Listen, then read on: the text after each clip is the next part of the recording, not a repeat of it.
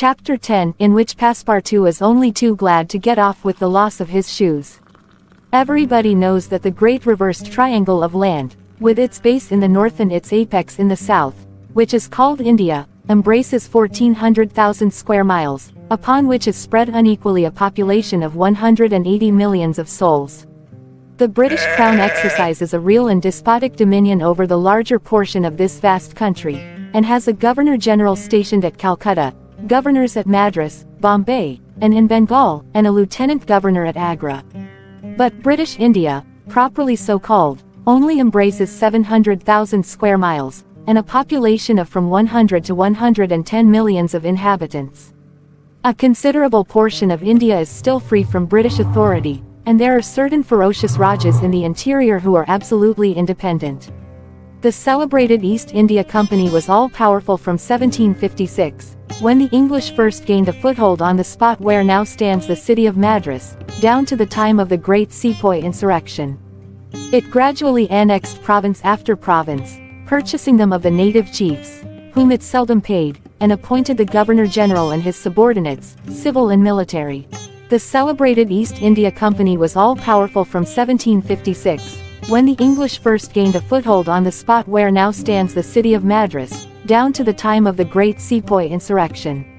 It gradually annexed province after province, purchasing them of the native chiefs, whom it seldom paid, and appointed the Governor-General and his subordinates, civil and military. But the East India Company has now passed away, leaving the British possessions in India directly under the control of the Crown. The aspect of the country, as well as the manners and distinctions of race, is daily changing.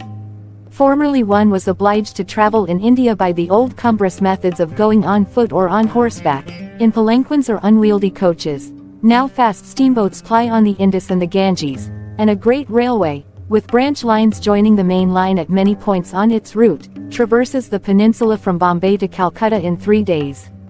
This railway does not run in a direct line across India. The distance between Bombay and Calcutta, as the bird flies, is only from 1,000 to 1,100 miles, but the deflections of the road increase this distance by more than a third. The general route of the Great Indian Peninsula Railway is as follows.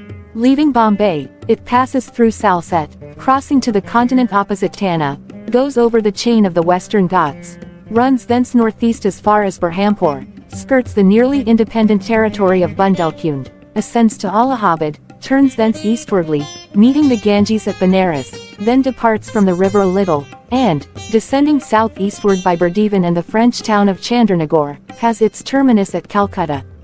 The passengers of the Mongolia went ashore at 4:30 p.m. At exactly 8 the train would start for Calcutta.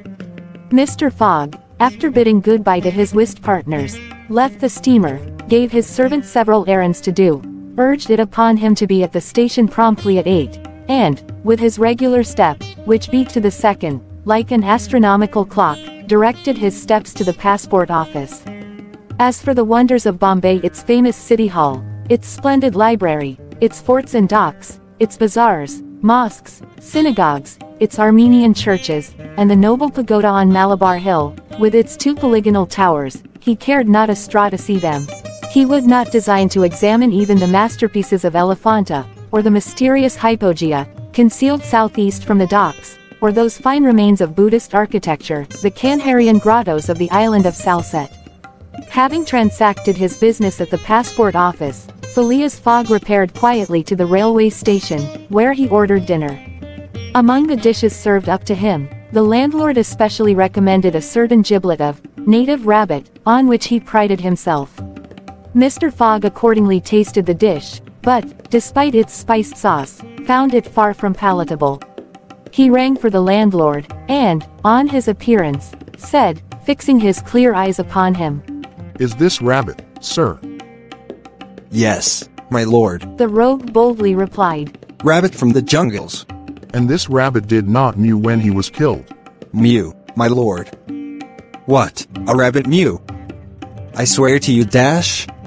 "Be so good, landlord, as not to swear, but remember this, cats were formerly considered, in India, as sacred animals. That was a good time." "For the cats, my lord?" "Perhaps for the travelers as well." After which Mr. Fogg quietly continued his dinner. Fix had gone on shore shortly after Mr. Fogg, and his first destination was the headquarters of the Bombay police. He made himself known as a London detective, told his business at Bombay, and the position of affairs relative to the supposed robber, and nervously asked if a warrant had arrived from London. It had not reached the office. Indeed, there had not yet been time for it to arrive. Fix was sorely disappointed, and tried to obtain an order of arrest from the director of the Bombay police. This the director refused, as the matter concerned the London office, which alone could legally deliver the warrant. Fix did not insist, and was fain to resign himself to await the arrival of the important document, but he was determined not to lose sight of the mysterious rogue as long as he stayed in Bombay. He did not doubt for a moment, any more than Passepartout, that Phileas Fogg would remain there, at least until it was time for the warrant to arrive. Passepartout, however, had no sooner heard his master's orders on leaving the Mongolia than he saw at once that they were to leave Bombay as they had done Suez in Paris, and that the journey would be extended at least as far as Calcutta, and perhaps beyond that place. He began to ask himself if this bet that Mr. Fogg talked about was not really in good earnest, and whether his fate was not in truth forcing him, despite his love of repose, around the world in 80 days. Having purchased the usual quota of shirts and shoes, he took a leisurely promenade about the streets, where crowds of people of many nationalities, Europeans, Persians with pointed caps, Banyas with round turbans, Sinds with square bonnets, Parsis with black mitres, and long-robed Armenians, were collected. It happened to be the day of a Parsi festival. These descendants of the sect of Zoroaster, the most thrifty, civilized, intelligent, and austere of the East Indians, among whom are counted the richest native merchants of Bombay, were celebrating a sort of religious carnival, with processions and shows, in the midst of which Indian dancing girls, clothed in rose-colored gauze, looped up with gold and silver, danced airily, but with perfect modesty, to the sound of viols and the clanging of tambourines. It is needless to say that Passepartout watched these curious ceremonies with staring eyes and gaping mouth, and that his countenance was that of the greenest booby imaginable. Unhappily for his master, as well as himself, his curiosity drew him unconsciously farther off than he intended to go. At last, having seen the Parsi carnival wind away in the distance, he was turning his steps towards the station, when he happened to espy the splendid pagoda on Malabar Hill, and was seized with an irresistible desire to see its interior. He was quite ignorant that it is forbidden to Christians to enter certain Indian temples, and that even the faithful must not go in without first leaving their shoes outside the door. It may be said here that the wise policy of the British government severely punishes a disregard of the practices of the native religions. Passepartout, however, thinking no harm, went in like a simple tourist, and was soon lost in admiration of the splendid Brahmin ornamentation which everywhere met his eyes, when of a sudden he found himself sprawling on the sacred flagging. He looked up to behold 3 enraged priests, who forthwith fell upon him, tore off his shoes, and began to beat him with loud, savage exclamations. The agile Frenchman was soon upon his feet again, and lost no time in knocking down 2 of his long-gowned adversaries with his fists and a vigorous application of his toes. Then, rushing out of the pagoda as fast as his legs could carry him, he soon escaped the 3rd priest by mingling with the crowd in the streets. At 5 minutes before 8, Passepartout, hatless, shoeless, and having in the squabble lost his package of shirts and shoes, rushed breathlessly into the station.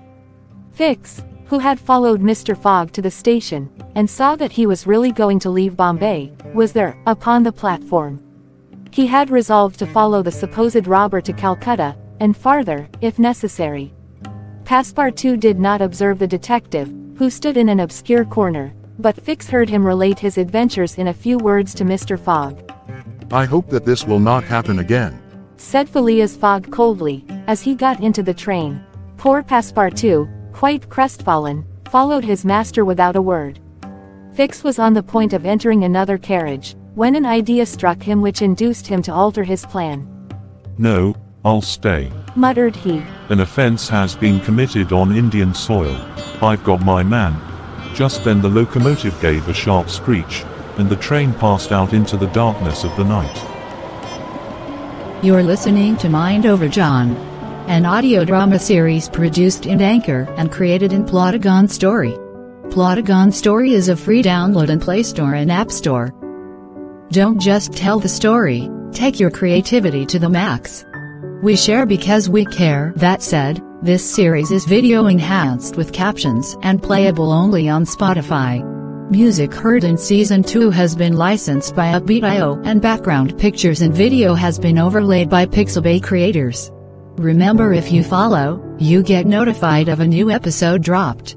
You don't? Well, thoughts on you.